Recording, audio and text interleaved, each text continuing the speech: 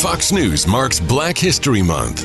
I have some very sad news for all of you. 54 years ago, Bobby Kennedy announced in Indianapolis, one day after a civil rights icon's speech. Martin Luther King was shot and was killed tonight in Memphis.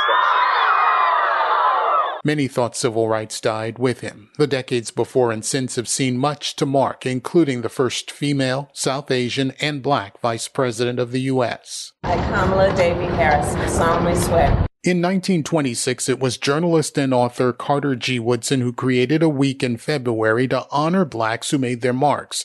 He died in 1950. A generation after his death, that week expanded to an entire month. We will spend it touching on the people, ideas, and issues that shape not only African American life, but in many aspects you may not have realized, American life in general. Welcome to Black History Month. Colonel Scott, Fox News.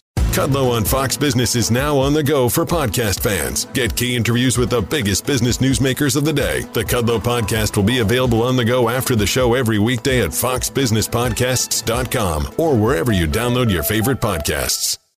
Listen to Fox News podcast shows ad-free on Fox News Podcast Plus, on Apple Podcast, Amazon Music with your Prime membership, or follow wherever you get your podcasts.